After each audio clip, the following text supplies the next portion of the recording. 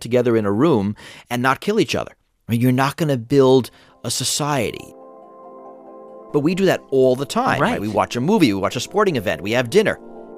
That's because we generally feel secure in our society and can act that way.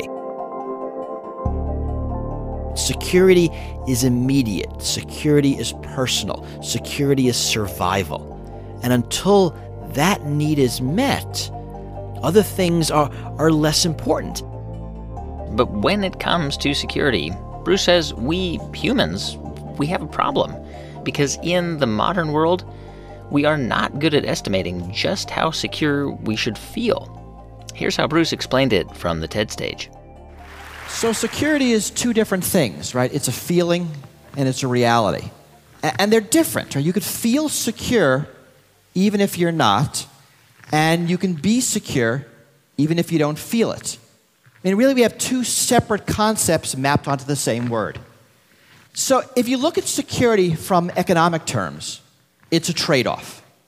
Every time you get some security, you're always trading off something. And whether this is a personal decision, whether you're going to install a burglar alarm in your home, or a national decision, whether you're going to invade some foreign country, you're going to trade off something, either money or time, convenience, capabilities, maybe fundamental liberties.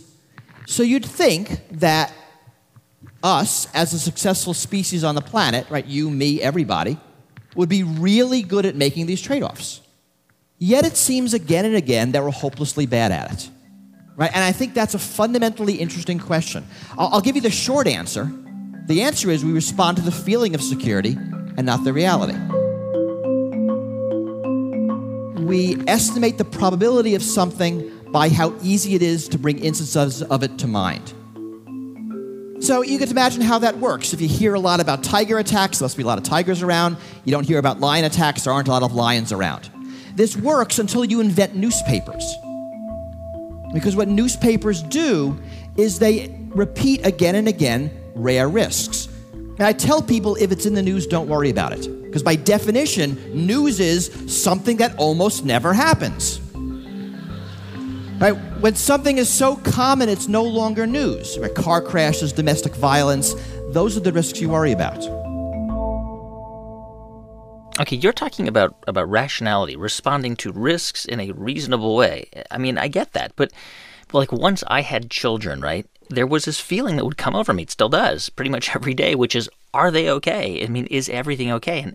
And I get that that's irrational. It is, and they are always okay. It's kind of neat. But the thing is that if something happened, it's I think it's like the fear of the possibility of something possibly happening that could possibly go wrong, that could be... It's worst-case thinking. Yeah. I mean, worst-case thinking is, I think, incredibly dangerous, incredibly damaging.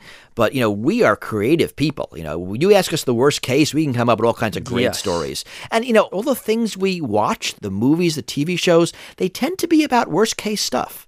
We sort of like watching other people's disasters. We want it to become okay in the end. But, we don't tend to watch people's normal days where nothing happens.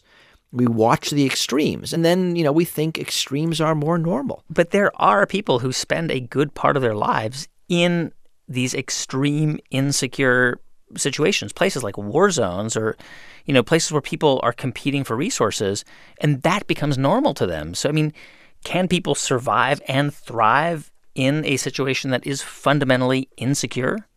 People can thrive to the extent they can, but you will generally find smaller communities. You'll find shorter range plans. You'll find less complex systems of everything because that's all you can do. You're not going to worry about whether you're happy or not if you're constantly under the threat of attack. That until you're secure, happiness or not isn't really relevant to you. So let me complicate things.